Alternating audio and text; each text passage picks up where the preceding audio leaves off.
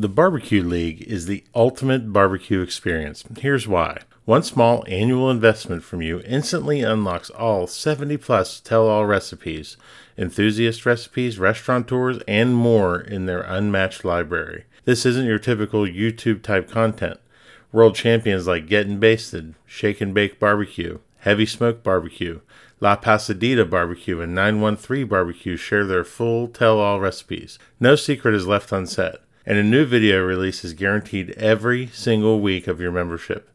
You'll also see unfiltered looks from all levels of pitmasters during their live competition coverage, and those same pitmasters are accessible through the league's upbeat online community.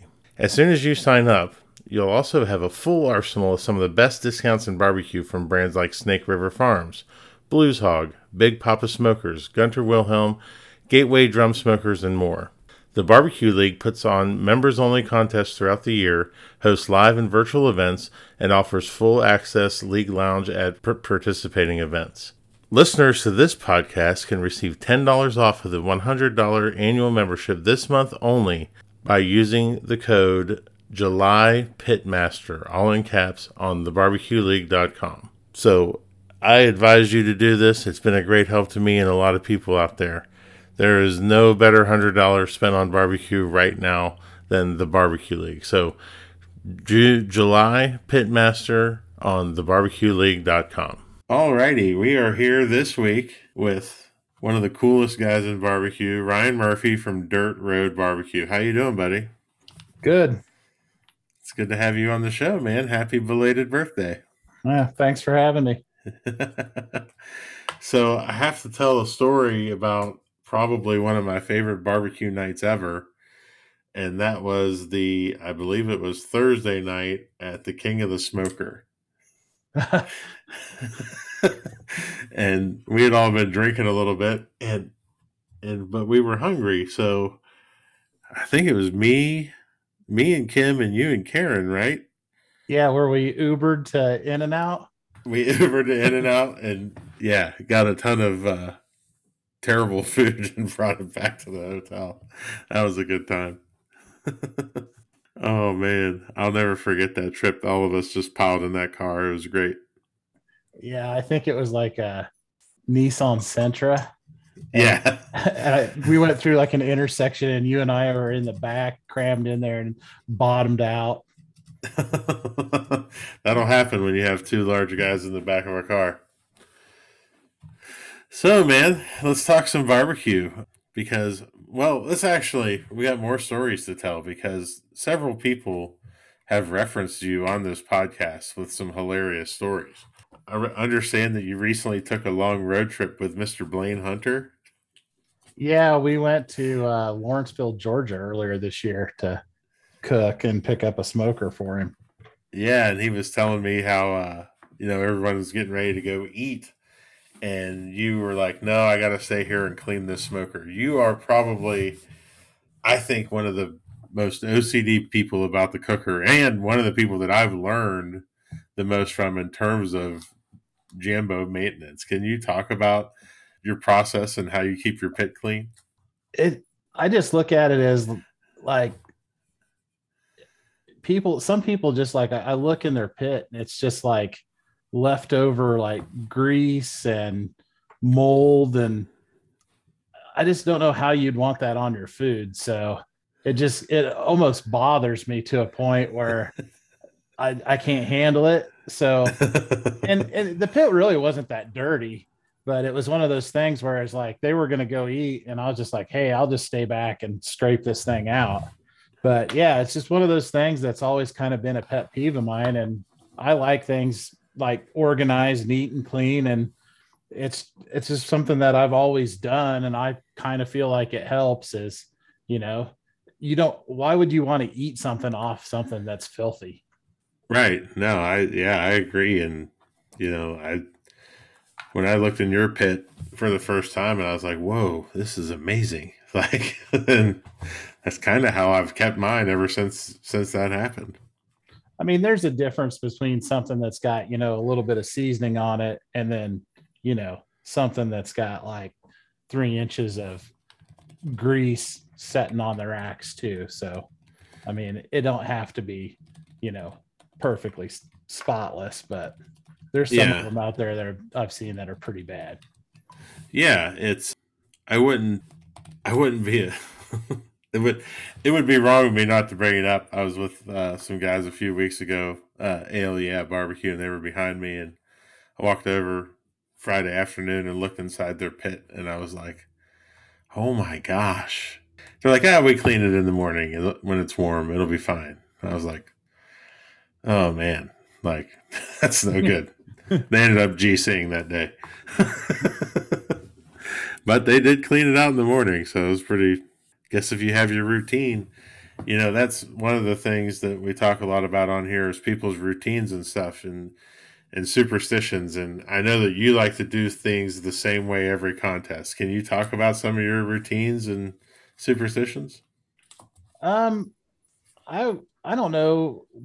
I guess I do have a pretty set routine. Like contest week, I try to like trim my chicken on Tuesday night, trim my brisket and pork on Wednesday. If possible, we try to get to a contest early because I like to have everything done. So like on Friday, I don't have that much to do. Like if we can get to a contest on Thursday night and set up, then like I can sleep in on Friday morning, and Right. Friday's just an easy day. And a lot of times when we were cooking a lot, it was one of those things where a lot of times Joe Pierce with Slaps and I would go eat breakfast on Friday morning, and that was kind of a routine thing. And that was just one of the regimented things. Like I kind of had something every day of the week that I did. And Yeah. but that was kind of like always kind of my thing is to try to make Friday as easy and as stress free as possible. Where a lot of teams are, struggling to get there, showing up late, getting set up, still have to trim all their meat, and Yeah. it's a big rush. And I think that's where you can miss things but just you're in a rush then. Yeah. And I think getting there and having everything done that you can before you get there just leaves a lot more brain power for the actual cook. Yeah, exactly. Yeah.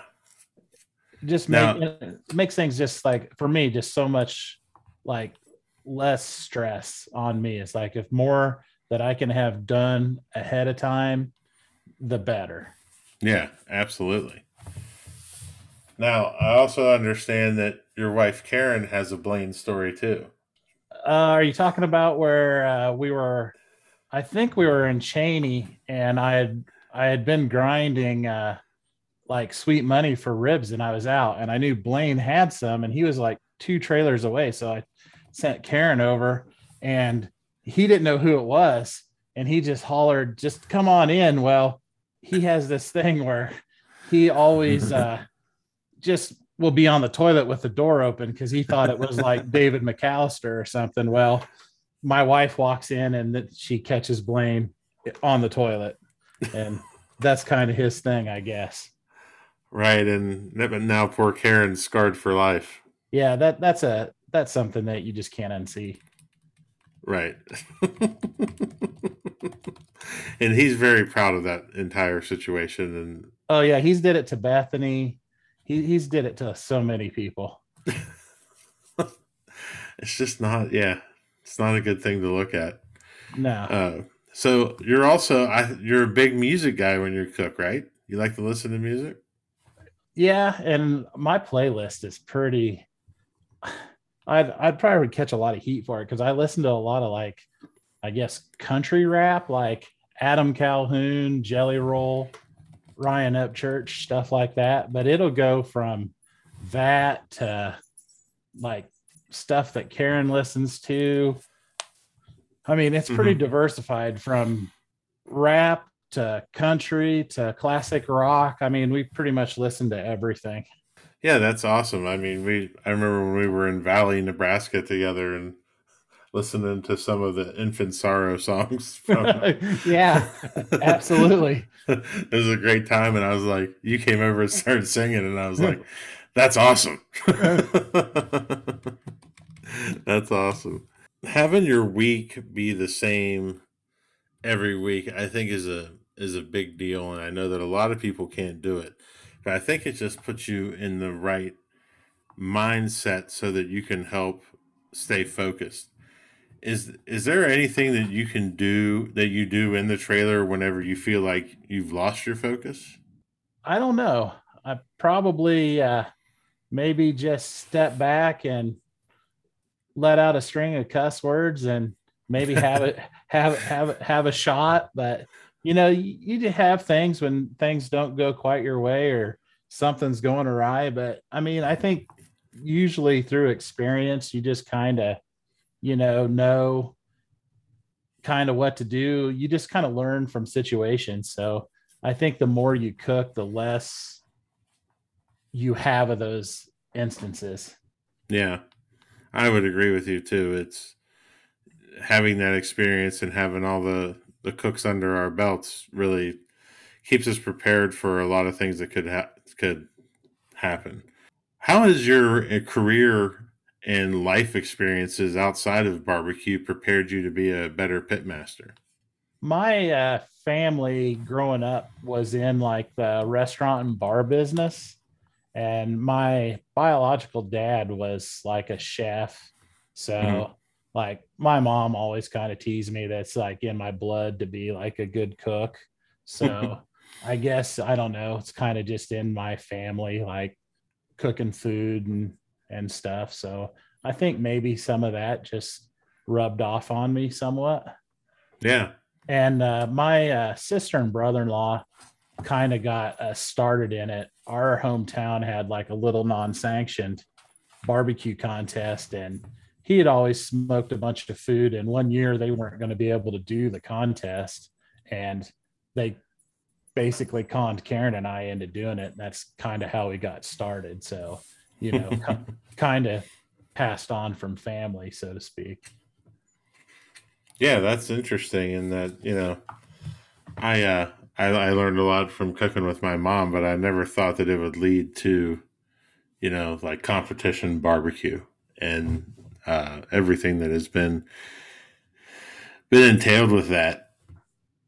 Yeah, I really never planned to really get into it. It's we did the first one, and we didn't have that good of results, and it was just the natural competitiveness in me is like, I can't leave on that. So it kind of just led to, wanting a better result. Yeah. And then once you got some results, and then it was like you get addicted to that. Yep. And then you get addicted to the good times and going out and Right. seeing everybody. Yeah. Yep. I tell people all the time it's a hell of a hobby and a great habit, but it can eat up everything. And Yeah. There sometimes, for a few years, we were just consumed by it. I mean, that's all we did. yeah, yeah, us too, and to a lot of extent, we still do. So, so I don't ever foresee getting out of it. Has there ever been a time where you've thought about quitting competition barbecue? Yeah. Probably within like last year, and even maybe it's some at the beginning of this year. We didn't cook that much last year.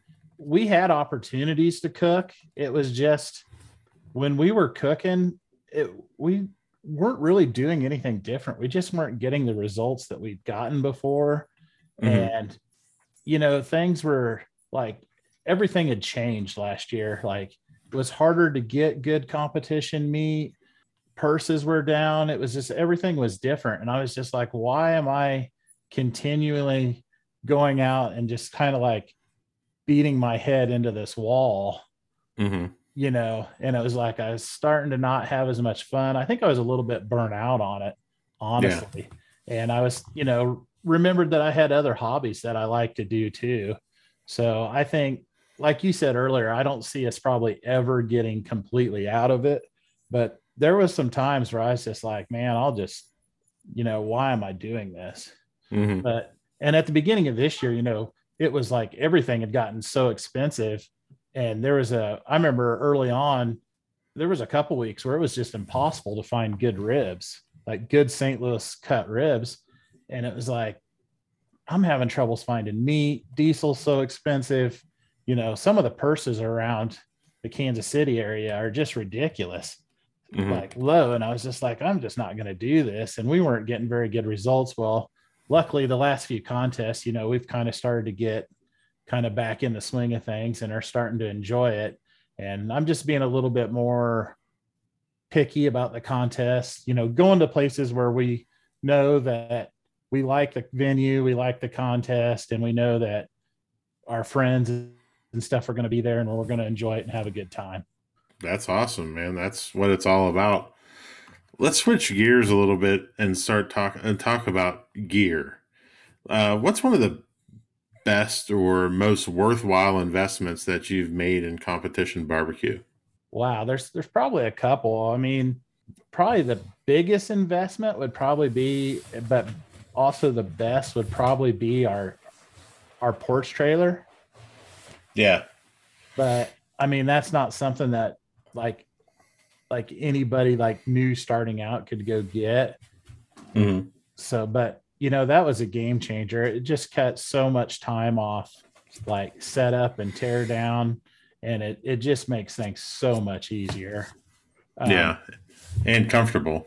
yeah, you know, when it storms, you aren't dealing with canopies. It just makes things way easier. Another thing is I'm kind of torn on it because I think classes are a really good thing, but they've also, I think, have a negative impact to a degree too. So for new people, classes will shorten the learning curve. Oh, You know, definitely. By yeah, years. yeah, and that was like one of the biggest things for me early on was taking a class. So I'd say probably a class or a trailer or maybe even when we switched to the Jambo, the Yeah. smoker itself. Hmm. Well, those are all expensive things, like you mentioned. Do you have any purchases of $100 or less that have most positively impacted your competition barbecue life? I'm not sure where it is on the price range, but I'm pretty sure it's under $100. Be that the burn in jig from 270 Smokers. Oh, yeah. I'm not the best with knife skills always, so that thing's really been a game changer for me as far as making like real consistent, precise burn ins. So it's Hmm. something that we use every week. Now burn ins might not always go in our box, but it's something that I use at every contest.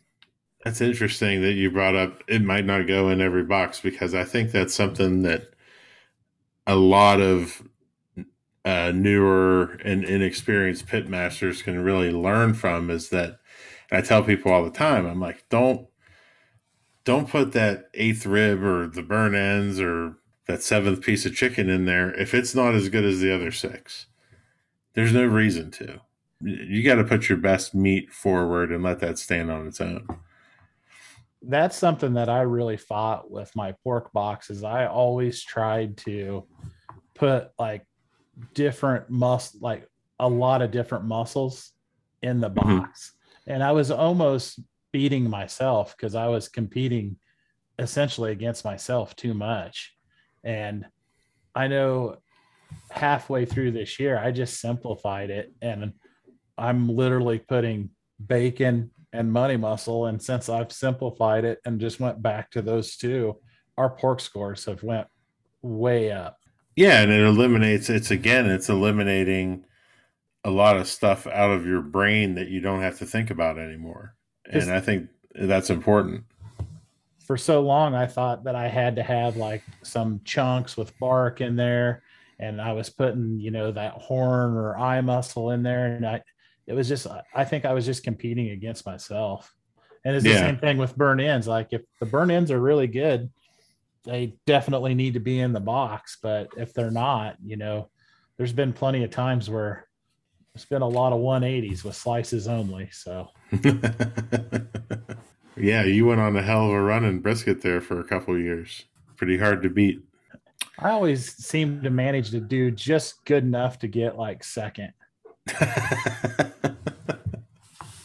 You've had quite your fair share of first places too, though. Do you use a lot of technology in your approach? I would say I'm kind of 50-50 in that regard. I do use, like, when we wrap, I'll put a probe in the flat and a probe in the butts just to like then to check. But Mhm. I cook with a lot of just like feel and, gut. But I'd say I'm kind of 50-50. I don't use a lot of, I don't have a probe in every piece of meat that I have on the cooker or anything like that. Yeah. Yeah. That's good. I know that there's some guys out there that track like temperature throughout the entire cook and when they do things and when the door's open. And it's like, I don't know. I think sometimes there could be a lot of information overload, if you will, Yeah, and where every piece of meat's different too. I mean, you can ballpark things. Like, I pretty much know, like, within, an hour, my brisket's probably going to come off, but it changes, you know, week to yeah, week. So it's done when it's done. exactly. Exactly. That's another thing that I think all of us try and teach newer teams is I can't give you a temperature. I can't tell you when exactly that's going to be done. It's done when it's done, and you just have to stay on top of it. And the only way you can do that is with experience. Yeah. And that's probably one of the hardest things for me to learn. Was I was one of those guys when I first started, was everything had to be about temperature. And it took a while for me to realize it's not, it's about feel. And Hmm. that's just something that you get with a little bit of experience. Yep. Who would you say has impacted your life the most in competition barbecue? Hmm. I don't know. I don't know if I have like necessarily a direct mentor. I'm just glad you didn't say Brad. Definitely not Brad.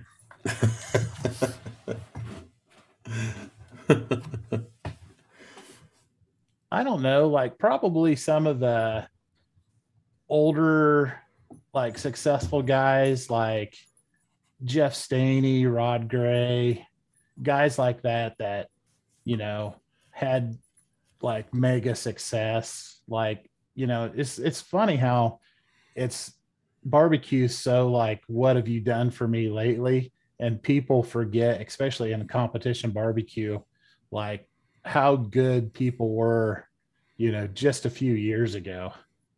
Like, Right. it's so, like, we have like the barbecue hall of fame, but people, like, just have like, kind of, we have no sense of like history of like how good, like how good like Danny Mikes was, or any of those type of guys. So I kind of look back on like some of those guys. No, that's good, and that's I'm trying to interview a lot of those guys through this podcast to kind of let them bring their stories back out and let people know who they are and who they were and what they did and kind of try and preserve a little bit of that history. That's awesome. Yeah, it's something that's pretty important to me because like you said, just sitting around talking with like Danny Mikes, I mean, it's unbelievable what you can pick up. It's Well, just and I don't even think like most people know in KCBS, but I think there was a year that I think he cooked like 20 times and won like 18 grand championships or something. It's like he's kind of like an unknown, but how good he was when he competed. yeah, and and he's just an insanely nice guy. Yeah, It's probably some of the nicest people in barbecue. absolutely. When you hear the word successful in terms of barbecue, who's the first person that comes to mind? I'll go back and say somebody like Jeff Staney. Like, you Yeah. think like I heard a story where him and his wife Joy started, like, literally started catering out of a small kitchen in Westwood, Kansas. And then they went on to have their, barbecue team.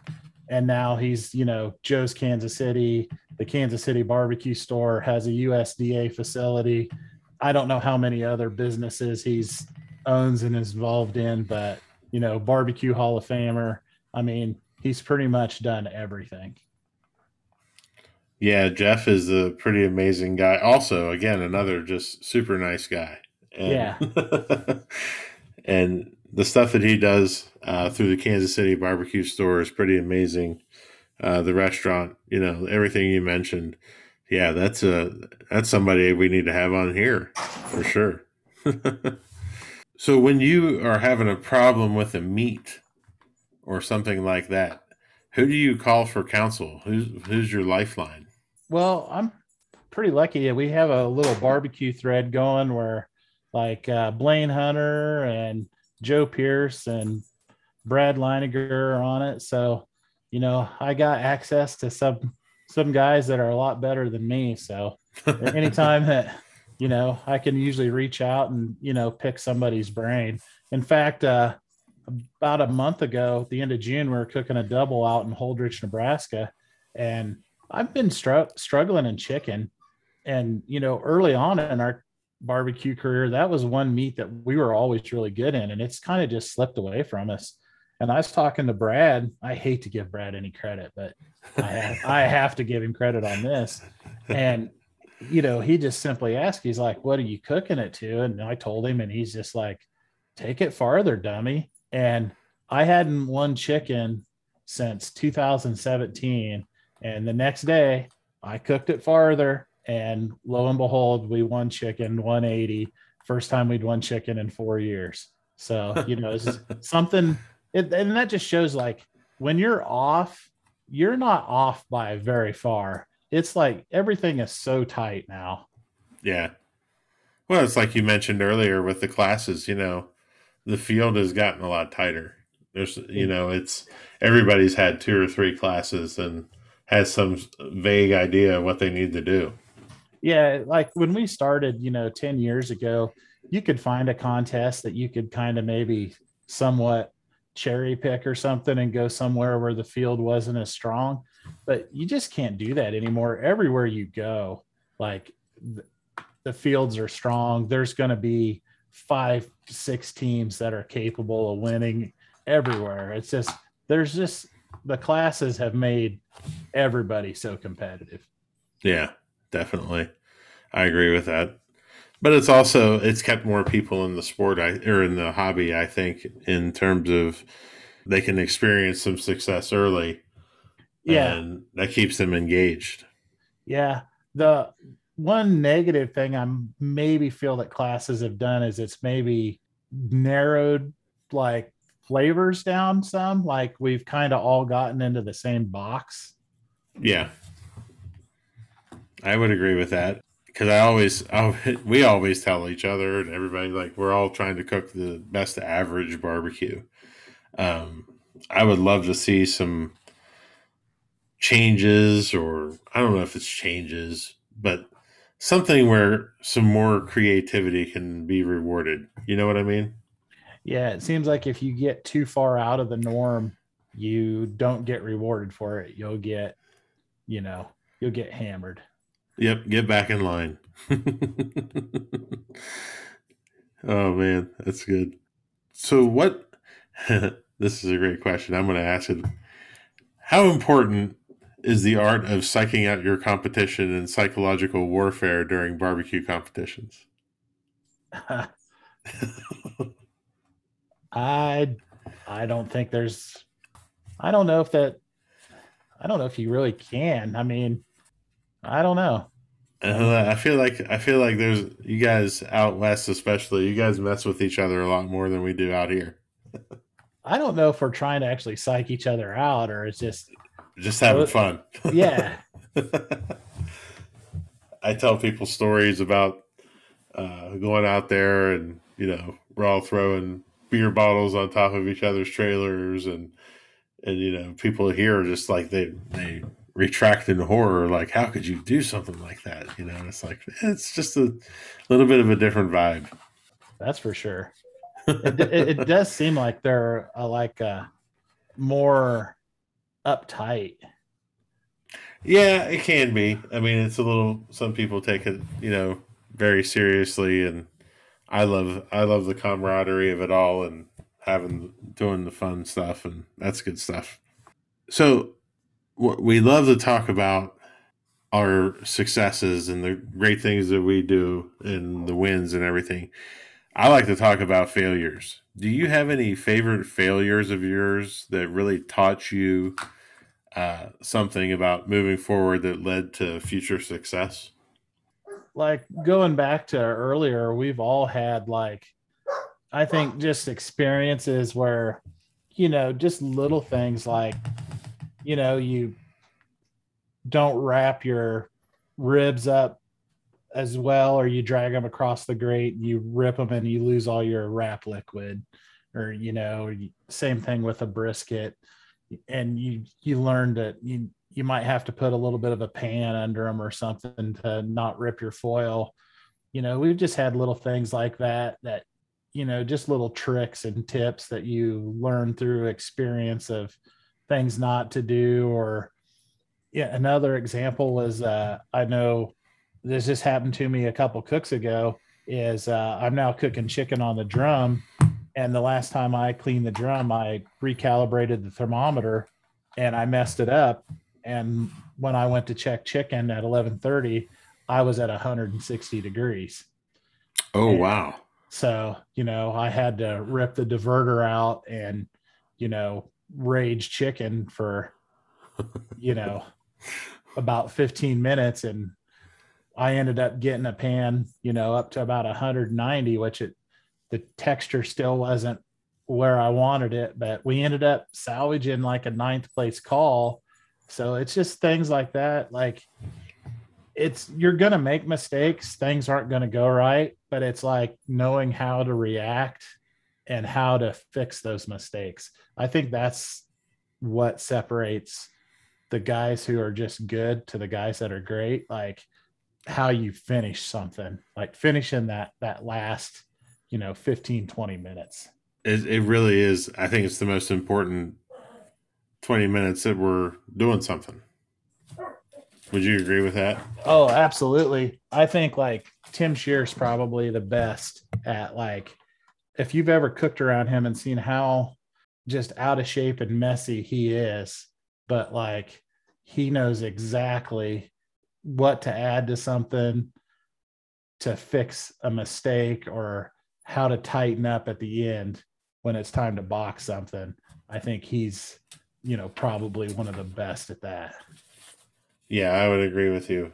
I think there's, probably 10 guys out there that really thrive in that last 10 minutes. And that's something that I've really been trying to work on myself, in terms of improving how I do and how I taste and what I'm looking for. So, Yeah, that's probably one of my weaknesses, is I get so regimented in what I'm trying to do that at the end that sometimes I'm not willing to maybe take a chance that I should. right. And then the only way you learn is by taking that chance, Exactly. and seeing seeing how things go. So, what's the most surprising thing to come out of competition barbecue for you? Probably I would say probably like like going in, like just starting out, like the friends that I've, like lifelong friends that I've got. Like I didn't probably expect to, like, the people and like the group of people that I've met. Like there's guys that, I'll have like friends. These guys will be around for the rest of my life. I probably didn't expect that, like when I started competition barbecue. Like even if I'm not cooking, we're still texting. Um, there's guys that, that he doesn't even cook that much anymore, or he cook at all on a team. And, we go pheasant hunting in the off season together. So I would say that probably the relationships that you build. Absolutely. Absolutely. People that'll be friends with you forever and do anything for you. Yeah. That's the one constant in barbecue that is pretty universal. Barbecue people are pretty awesome Yeah. For the most part. for the most part. 90%.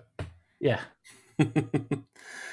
What advice would you give to a young smart cook who's about to enter the world of competition barbecue? Don't do it. Nah, jump right in. Like I see people that are like so hesitant and they want to like maybe go do like a backyard or something. I would just say go straight.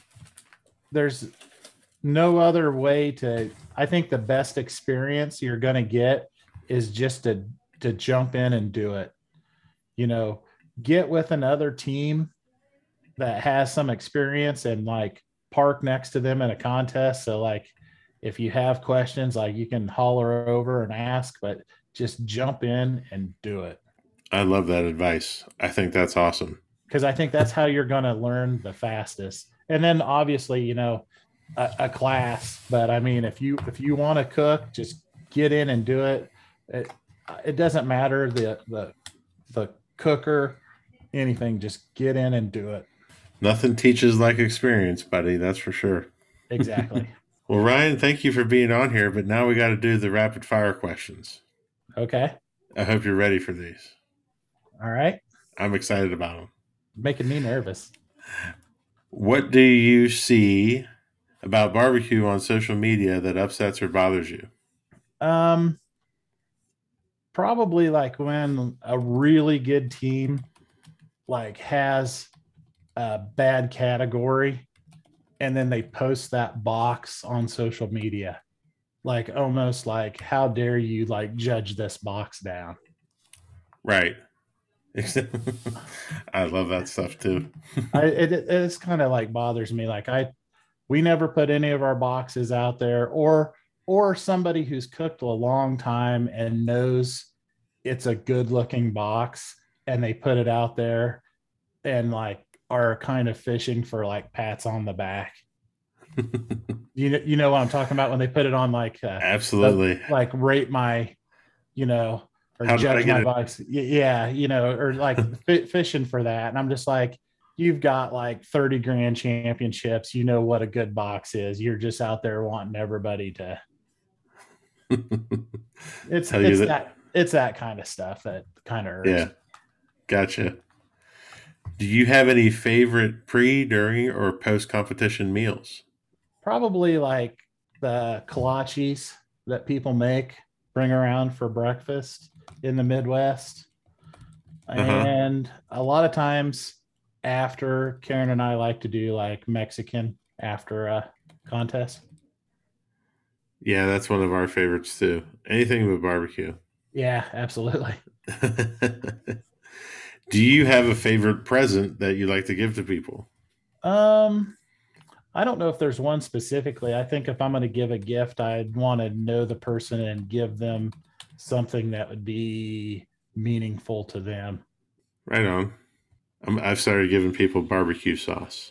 Our new barbecue sauce. That's my go-to now. Maybe alcohol. Yeah, that's a good one. That's a good one. All right, last question. If you could have a gigantic billboard anywhere with anything on it, getting a message out to millions of people, what would it say and why? Wow, you're getting deep. I know. Talk less, listen more. That's a great one. That's a great one. Wow. Cool. We'll make that the title of this episode. Well, Ryan, thank you for being on here. You want to tell people where they can find you online? And any sponsors you want to hit? Yeah, our sponsors, Cosmo Competition Products, the Kansas City Barbecue Store, Blues Hog. I think that's pretty much it. And you can find us on Facebook or Instagram at Dirt Road Barbecue. Awesome, man. Well, thank you so much for taking some time today. I really appreciate it. Thanks for having me.